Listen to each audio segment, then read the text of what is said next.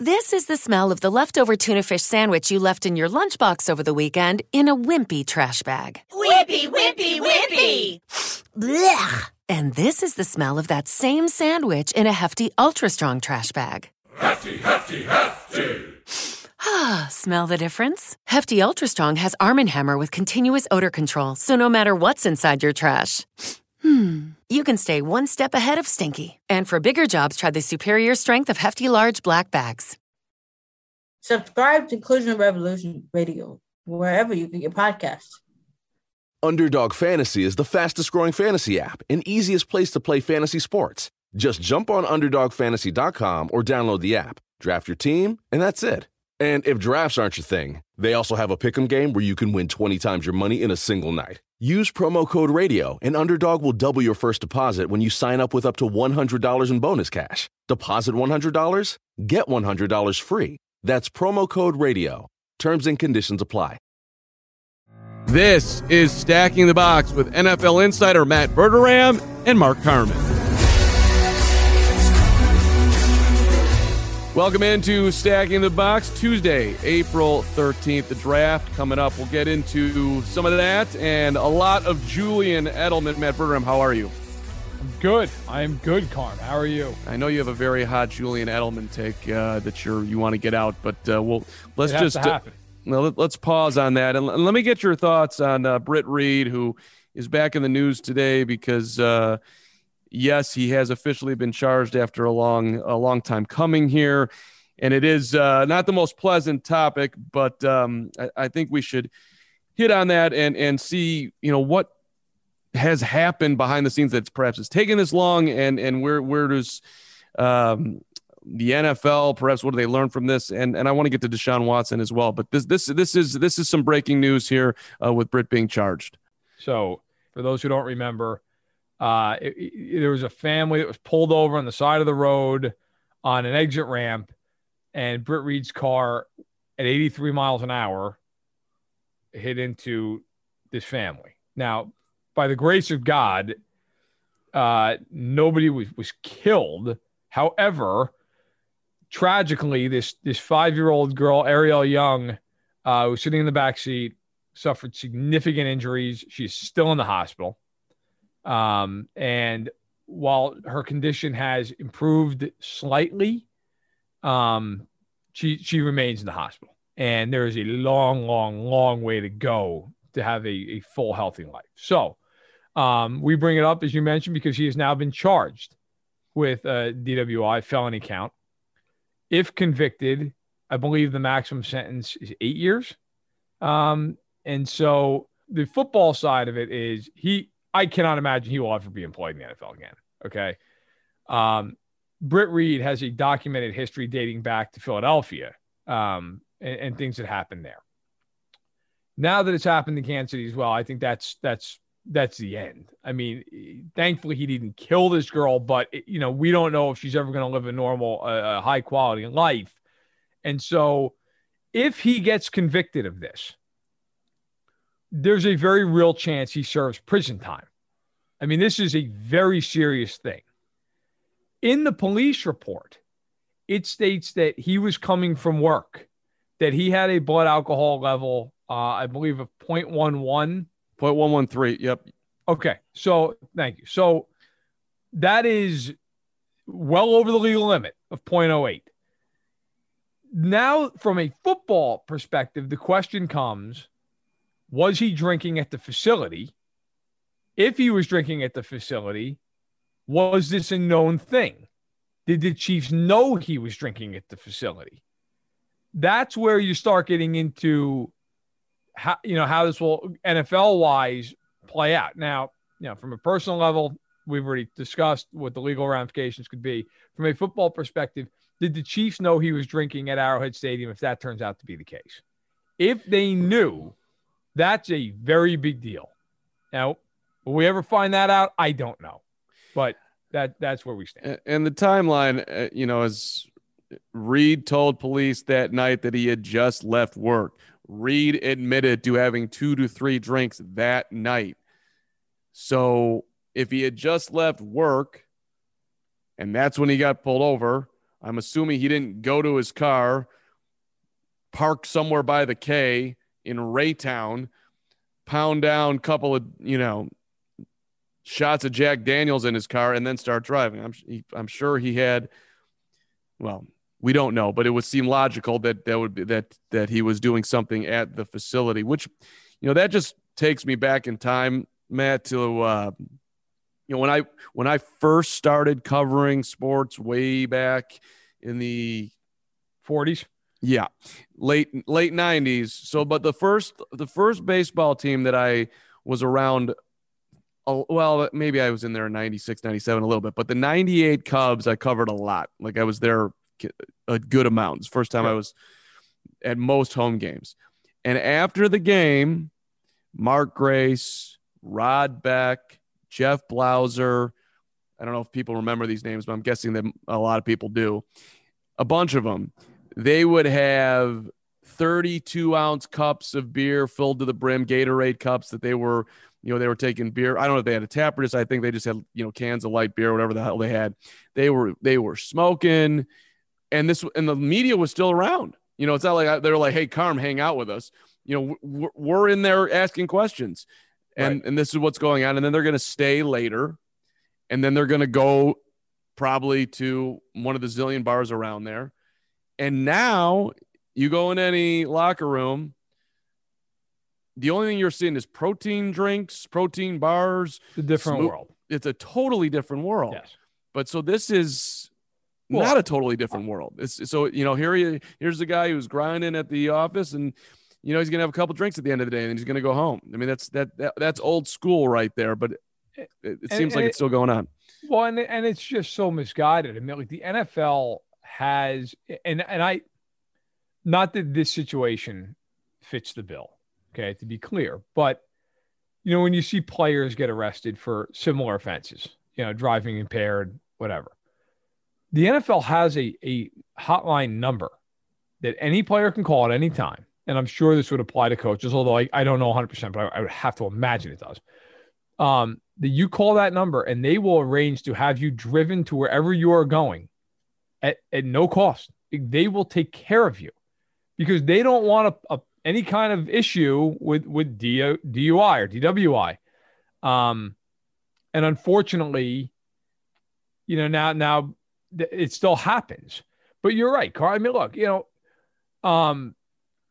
it was not crazy. And of course, I wasn't covering any sports back then other than just being a fan. But it was a different time. I mean, people just and the world thankfully evolves, but you're right. I mean, would it have been crazy to walk into an NFL locker room in 1994 and see a guy drinking a Bud Light? Probably not. Like I think we're now, if you walked into a locker room and a guy was just sitting there knocking back at some suds, you'd be like, wow, that's kind of interesting. Okay.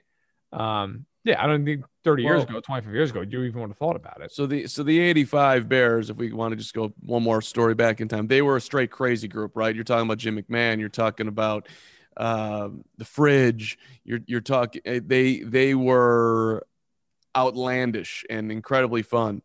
Well, when they were winning the Super Bowl, blowing out the Patriots in New Orleans, while they're still on the field, they're yelling up at fans to throw them down beers. Like they were. I don't know if there's video of that, but I've heard the stories. Like they were asking for send him down. And then I was told one other story where they beat Green Bay. I think I might have told you this one before, but I'll tell it again. They beat or maybe they lose to Green Bay. It doesn't matter. They play the Packers. All right. This is late 80s.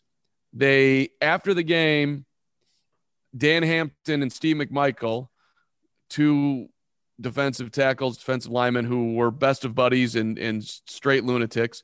Hampton, the Hall of Fame. McMichael has a argument to be there too, for the record. But at any rate, they go into the bus is leaving in an hour. So they're like, let's go into the parking lot and drink some of the Green Bay Packers fans' beers. So they go out into the parking lot and they're boozing up with the Packer fans. Now here's two Chicago Bears with Green Bay Packer fans outside Lambeau Field after the game, basically, having a good time. They hear the bus start up, and Hamp is like walking up to hey, wait, don't leave.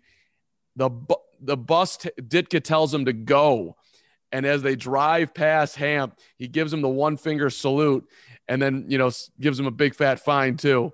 So they had to find their way back home. So they just like hung out with the Packer fans. I mean, it was just, you would not, I don't think you would see that nowadays. No, you certainly wouldn't. And I think, look, the overarching point to put a bow on this is just, you're right. Like sports, it's different, but society's different. Like, and rightfully so. And these, with Britt Reid, okay, regardless, forget even his past, which is well documented. We don't have to go through the whole thing, but you just have to be better. Like you cannot, however this ends up playing out. Okay.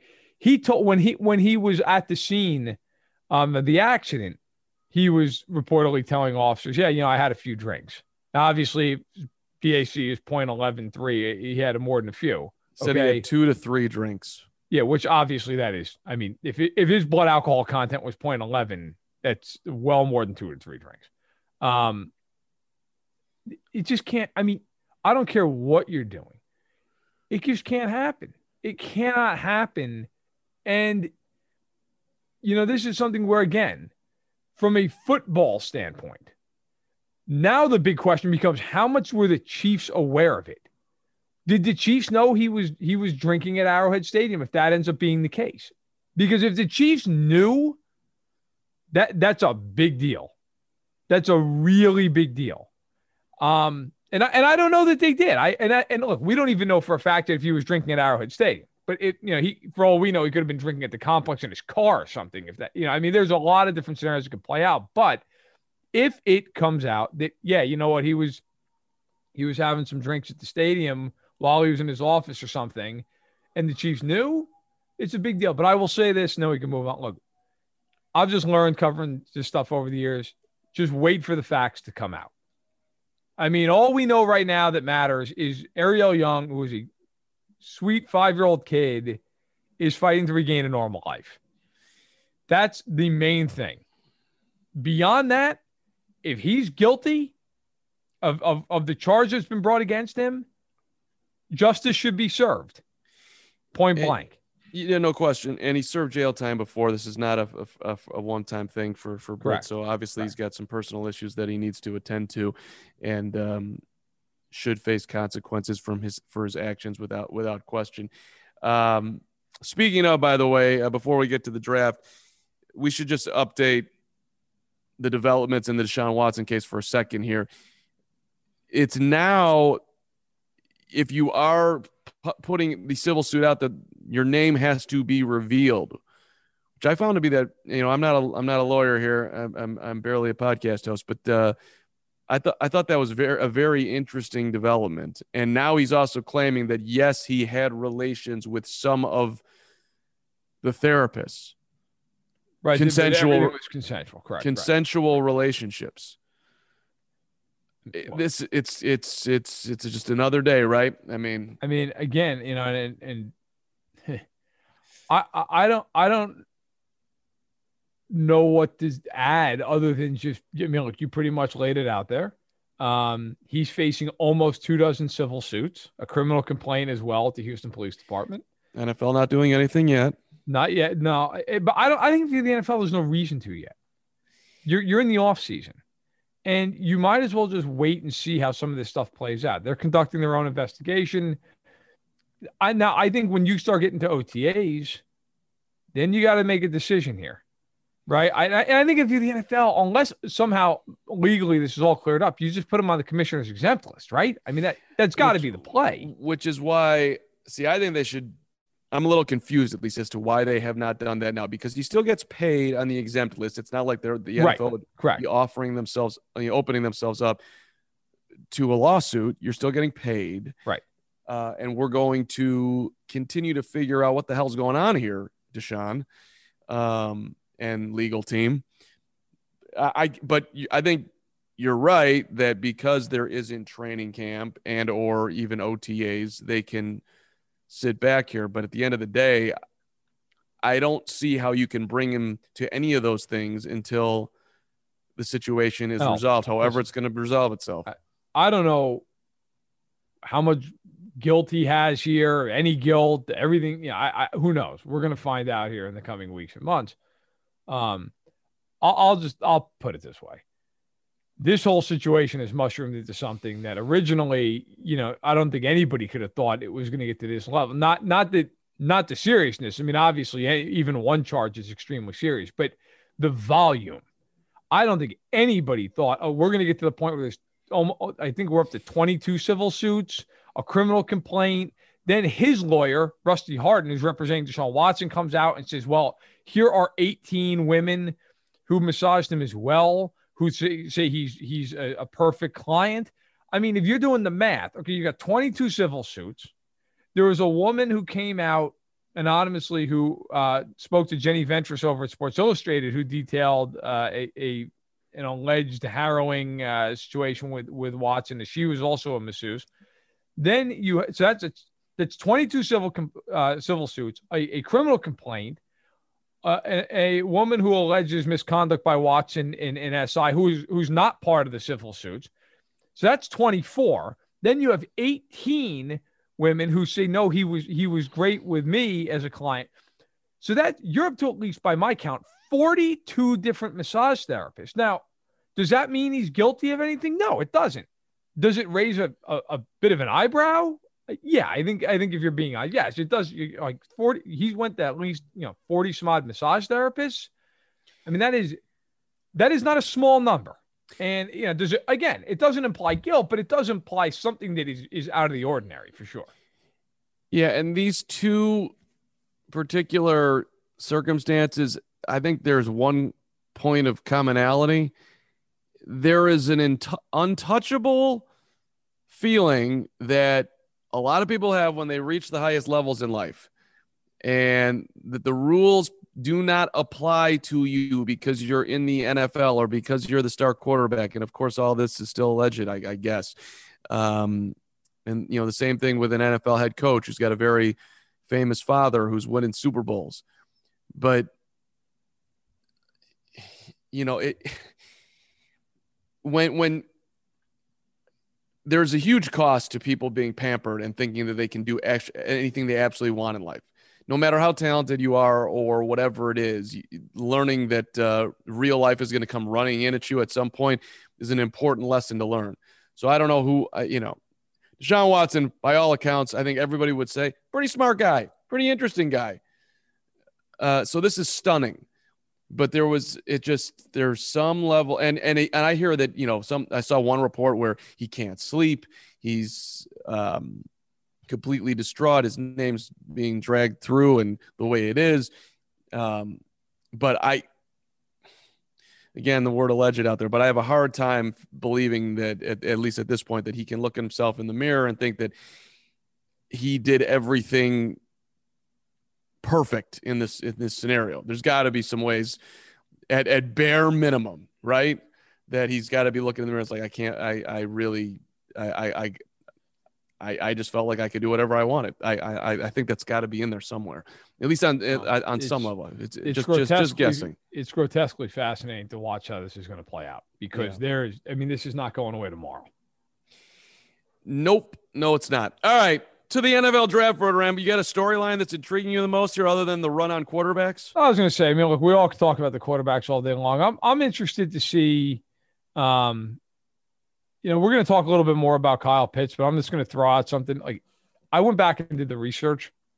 In the Super Bowl era, the common draft era, which is late 60s on when the AFL and NFL shared the draft, I believe 1968 was the first year of that. There's never been a tight end taken fourth or higher. And Kyle Pitts might go fourth. If Atlanta doesn't trade out, I think he will go fourth. So he could be historical here. Now, if he goes fifth, there's only one other player that's ever gone fifth at the tight end position in the Super Bowl era. That's Riley Odoms, who played for the Denver Broncos, drafted in 72. Was a good player. He made like 4 or 5 Pro Bowls, a couple All-Pro teams. He's really good. Broncos Hall of Famer. And then recently, there's been a few guys drafted sixth, Kellen Winslow Jr. and Vernon Davis. So it is rare air to go that high. And I don't think Pitts is getting past 6. I mean, you're rare air to be drafted that high as a tight end. I'm fascinated to see where he goes and then to see how his career plays out, because he is Antonio Gates-esque when you watch him on the tape at Florida. And if he obviously has a career like that, he's well worth a pick. But I'm just very, very curious to see where he goes. And I'm curious to see if he makes history as a top 4 pick. It is time for us to get rich. Hang tight. We'll be right with you. It's Stacking the Box. Underdog Fantasy is the fastest growing fantasy app and easiest place to play fantasy sports. Just jump on UnderdogFantasy.com or download the app, draft your team, and that's it. And if drafts aren't your thing, they also have a pick'em game where you can win 20 times your money in a single night. Use promo code RADIO, and Underdog will double your first deposit when you sign up with up to $100 in bonus cash. Deposit $100, get $100 free. That's promo code RADIO. Terms and conditions apply.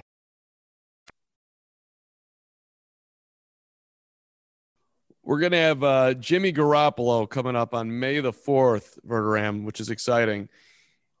That's one of the storylines that intrigues me. Is he staying or going? What's happening here, San Francisco? What are y'all doing?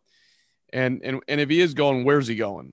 And I would assume he's going before the first night of the draft, right? So that's interesting. I want to shout out my Northwestern Wildcats here, Verderam. They might have 2 guys go in the first rounder. Greg Newsome's a sweet corner. A lot of them have the Bears taking him at number 20. I've seen that on a couple of mocks. And then you got the offensive tackle, Rashawn Slater, who might go in the top 10. Go Pat Fitzgerald. Go Northwestern, baby. Let's go. But for me, the most interesting stuff is going to be about 3 years from now. Who got it right and who got it wrong on the QBs? Because now we're seeing, this is a day 2 interesting guy. And this is a day I mean, we are like looking under rocks to find quarterbacks right now. But one of those is going to come up with a little pile of gold at some point, right? Who's going to be my Gardner Minshew of 2021? Damn it, bring him to the Bears. So, at any rate, by the way, I'm still bummed that Gardner didn't make his way out of Jacksonville. How about our guy Julian Edelman? Is he buying a ticket to get into Canton? He's going to need to. I am passionate about this. I spent most of my day yesterday on Twitter just beefing with people who think he belongs in the Hall of Fame. There is no argument on God's green earth for Julian Edelman to be in the Hall of Fame. There's not one. And I will hear none. It is a ridiculous conversation. Why you got so much beef here, Verder? Why? Stupid. And I can't stand. Look, my buddy has a saying, and it's been so true throughout the years of my life. You can't fix stupid. And there's so many damn people, I swear to God, they're just willfully dumb. And you get these people on Twitter who ought to know better, who sit there and say, well, I think he belongs in the Hall of Fame. I don't begrudge the fan who says that. Like, listen, whatever. You're a fan of a team. You love the guy. Fine. You're Sully from Southie who loves him, and fine. Okay. He had 6,800 yards receiving and 36 touchdowns in 12 years. Now, great postseason player. Okay. No one is arguing that. 3 championships. That's all fine and well. And all these people who point out, he had the second most receptions in playoffs. The man's played like 50 playoff games. I would hope he's got that many.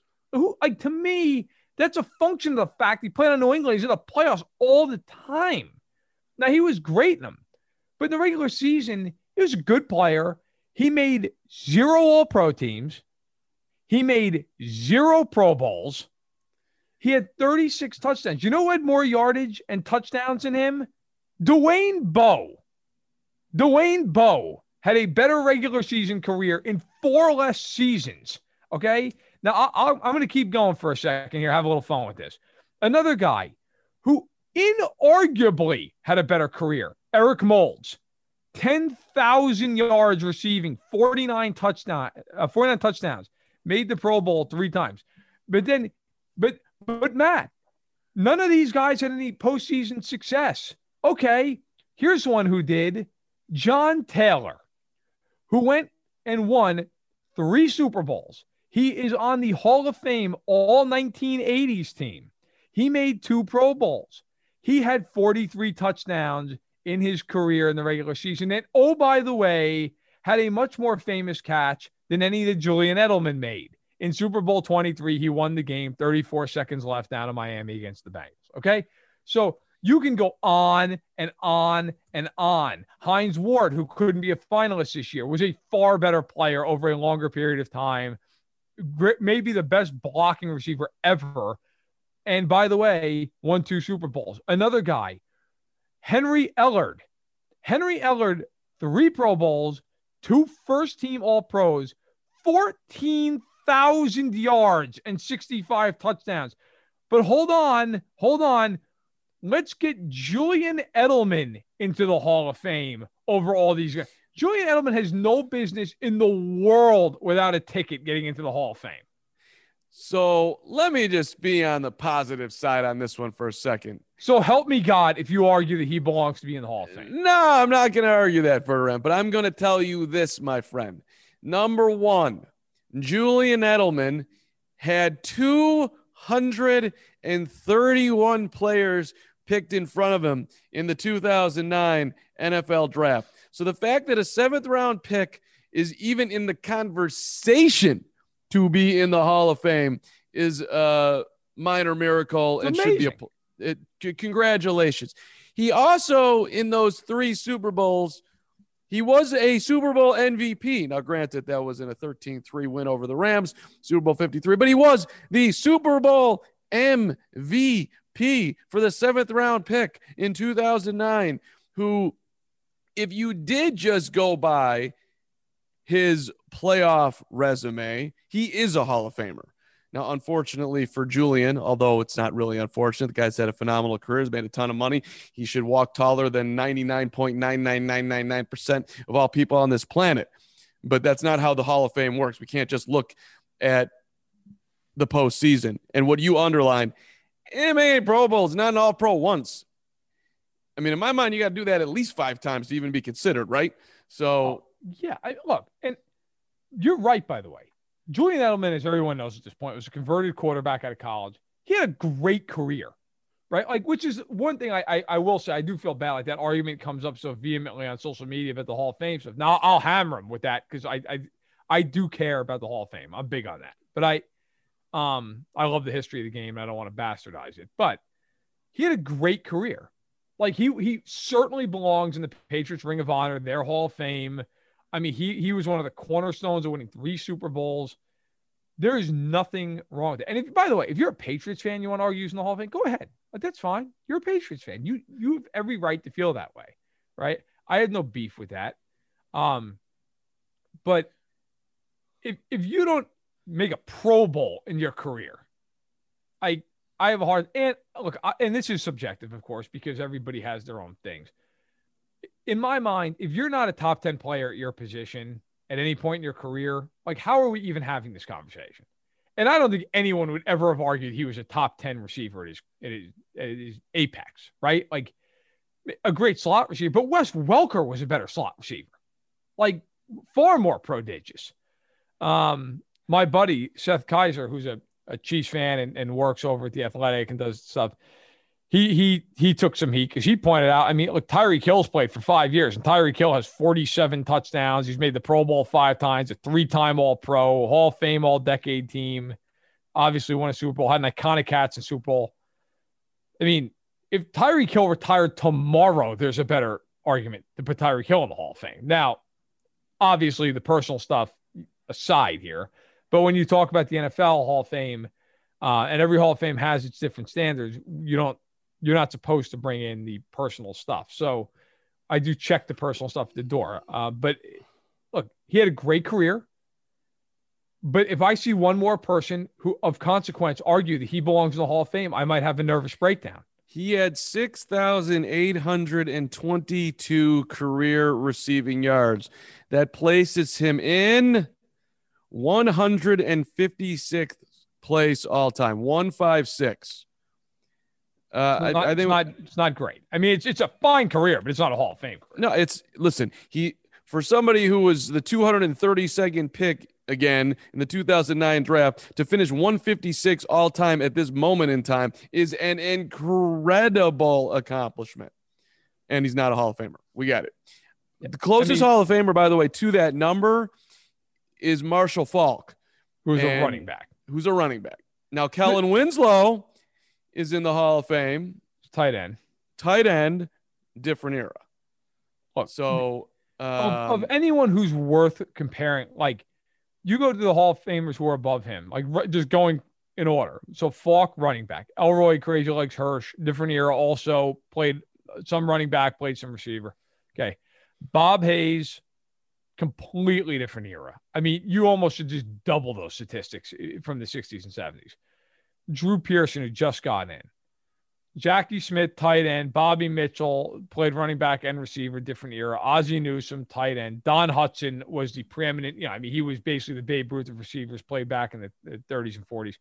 Tommy McDonald, different era, played in the 50s and 60s. What do you got on Dante Lavelli? Yeah, Glue Fingers Lavelli.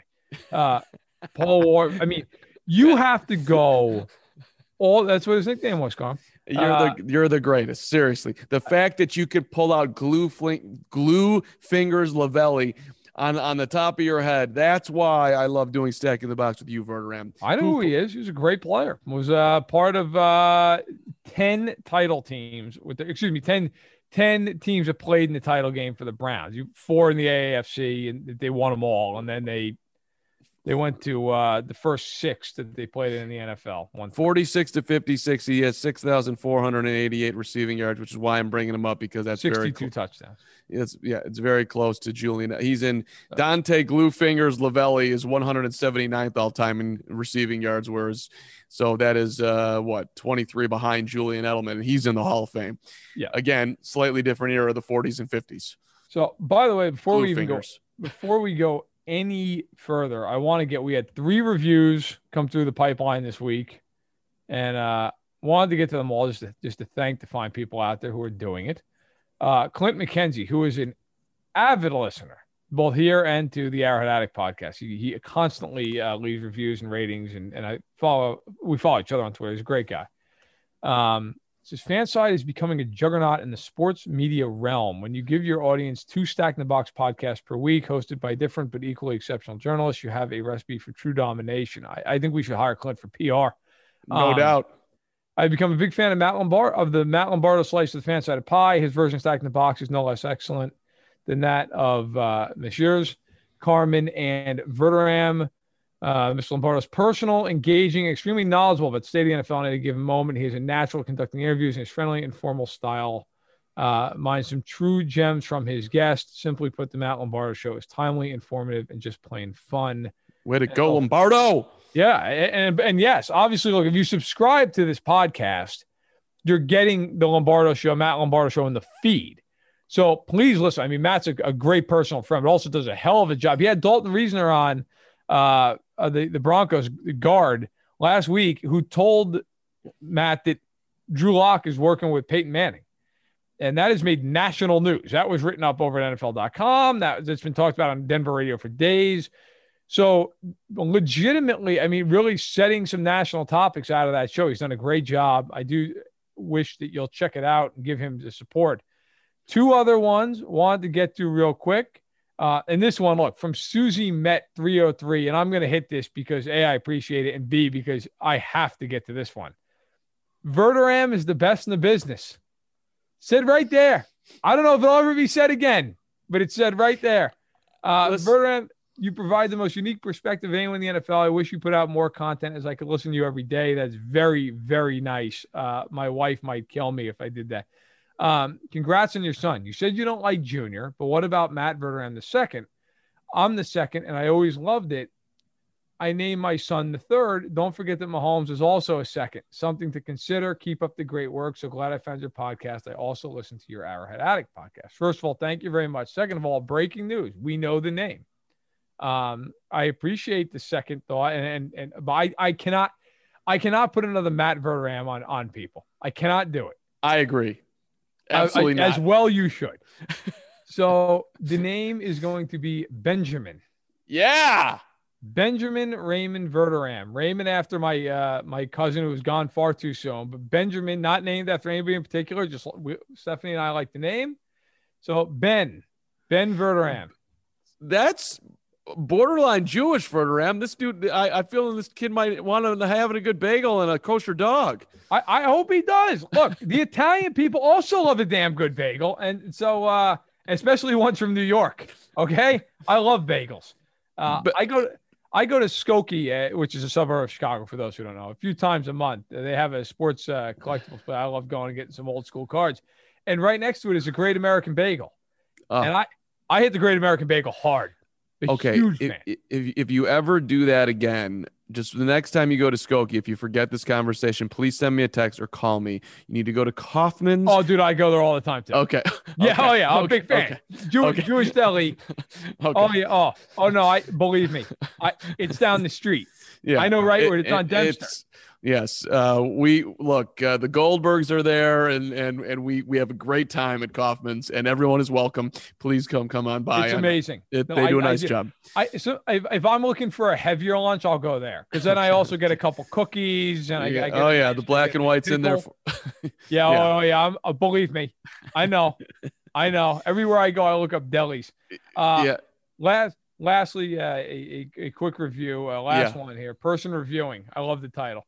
Football and Comedy Gold. Guys, thanks so much for the podcast. Just fantastic. Me and my wife listen in the car and love the football insights and takes. The best is Matt's totally unabashed willingness to tell it like it is and in colorful but still PG terms that leave us laughing our heads off.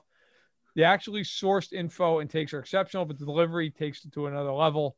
This is the podcast that converted my wife to listening to football podcasts with me.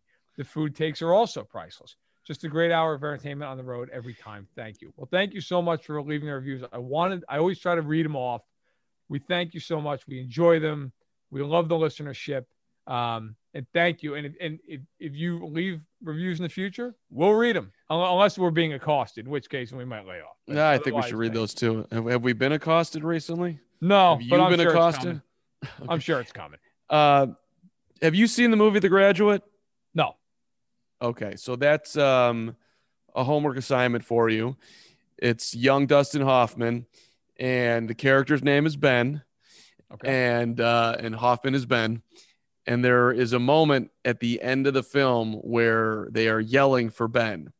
And it's a beautiful woman who's yelling for Ben.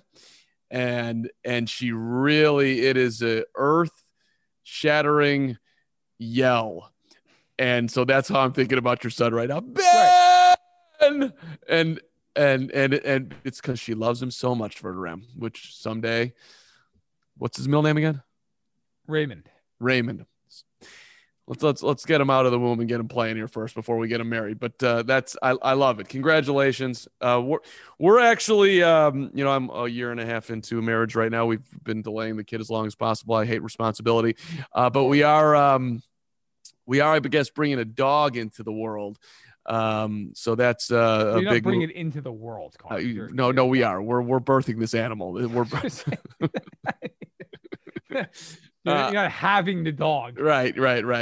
But we're gonna parent this dude. What kind of dog? I don't even want to say it's all of it's embarrassing. My wife is in control. Does the dog weigh more than 20 pounds? It does. Okay, but God. we're getting it from a breeder, and that just feels terrible. We should be getting it from a shelter. I lost the battle on this one. It's an Australian Labradoodle, and I'm fighting for the name. What do you think of Banks? Well, I'm good with it. I'm good just because obviously Ernie Banks, but I like it. Right, but she'd see like that. Like I threw out Banks, and she Banksy. didn't. Right, that's what she said, Banksy, and I'm like, yeah, Banksy, great. But so she didn't realize that it was a sports name, so I've got a shot. But then I kind of blew it like 5 minutes later. I'm like, I loved Ernie. I loved Ernie Banks, even though I never saw him play. And she's like, I'm like, no. Just don't forget about that. The name Banks is a sweet name. Banks is a good name. Nothing wrong with that. Listen, my father-in-law, his favorite Cub ever, Ron Santo. Oh, it's a great one. And like everything he can, like his dog's name is Ivy. Okay.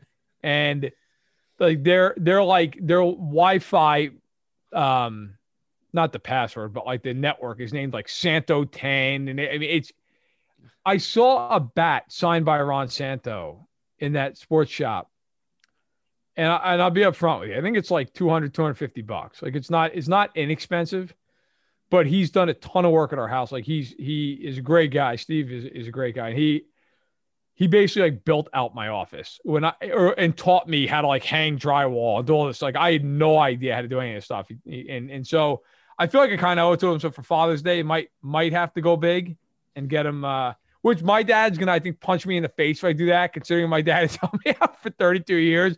And there's no way I've ever spent $250 cumulatively on my father for Father's Day. But we'll see. But yeah, so Santo, Banks, 69 Cubs. It's a good year.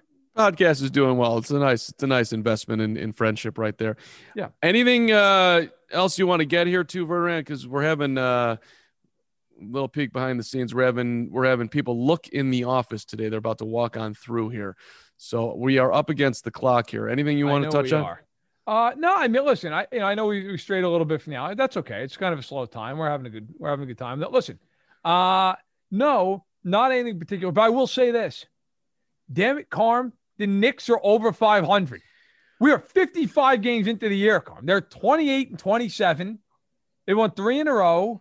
Okay, they beat Memphis, Toronto, and the Lakers in a 3-game stretch, which does not sound like a lot, but if you're the Knicks, that is a lot. Julius Randle with 34 points last night, shot over 50%. Did you see the story? Did you see the story about him? Which one? Well, I don't know. Tell me it's not something horrible that I missed. No, it's phenomenal. Oh, okay. I don't know how long this has been out, but I saw it yesterday. I forget where.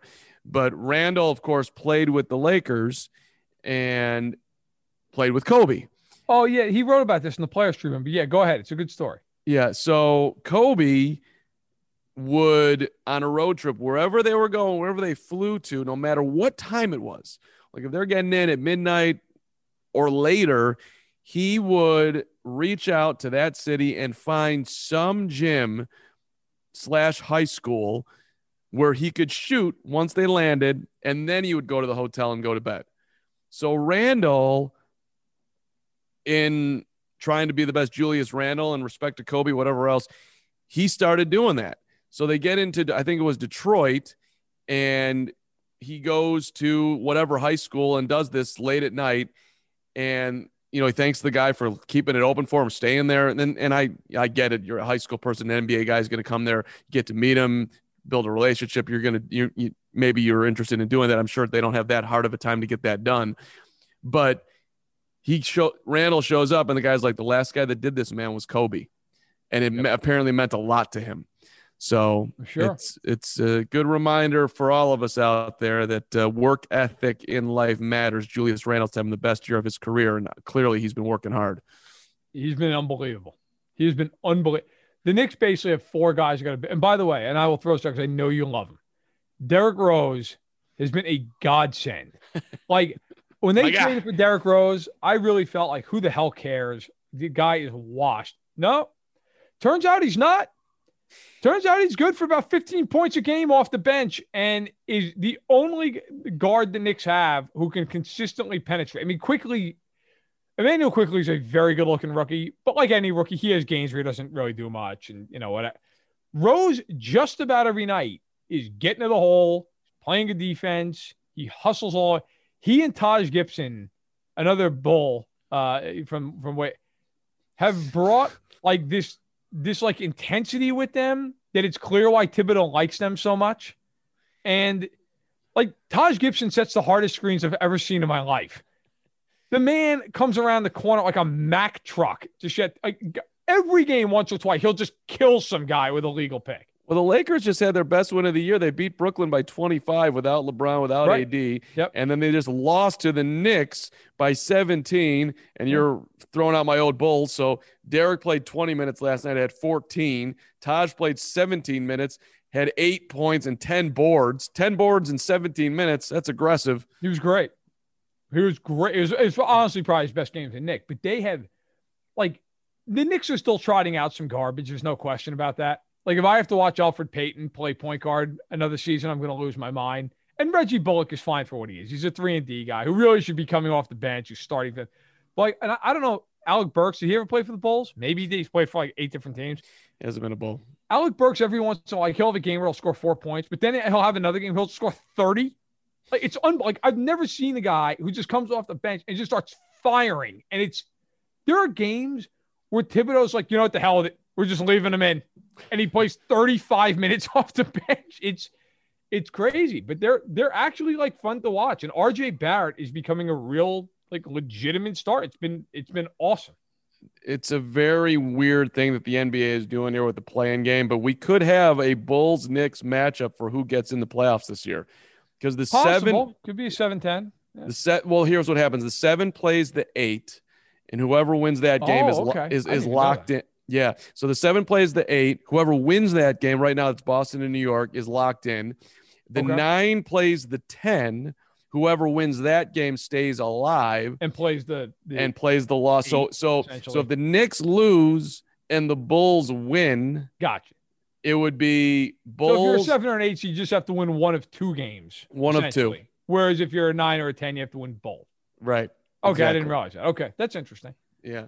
So listen, and the Bulls we're all playing and just get crushed by the Sixers or the Nets or the Bucks. But I don't care. Like as a Knicks fan, if the Knicks get themselves into a best-of-7 series and just get plowed, it's fine.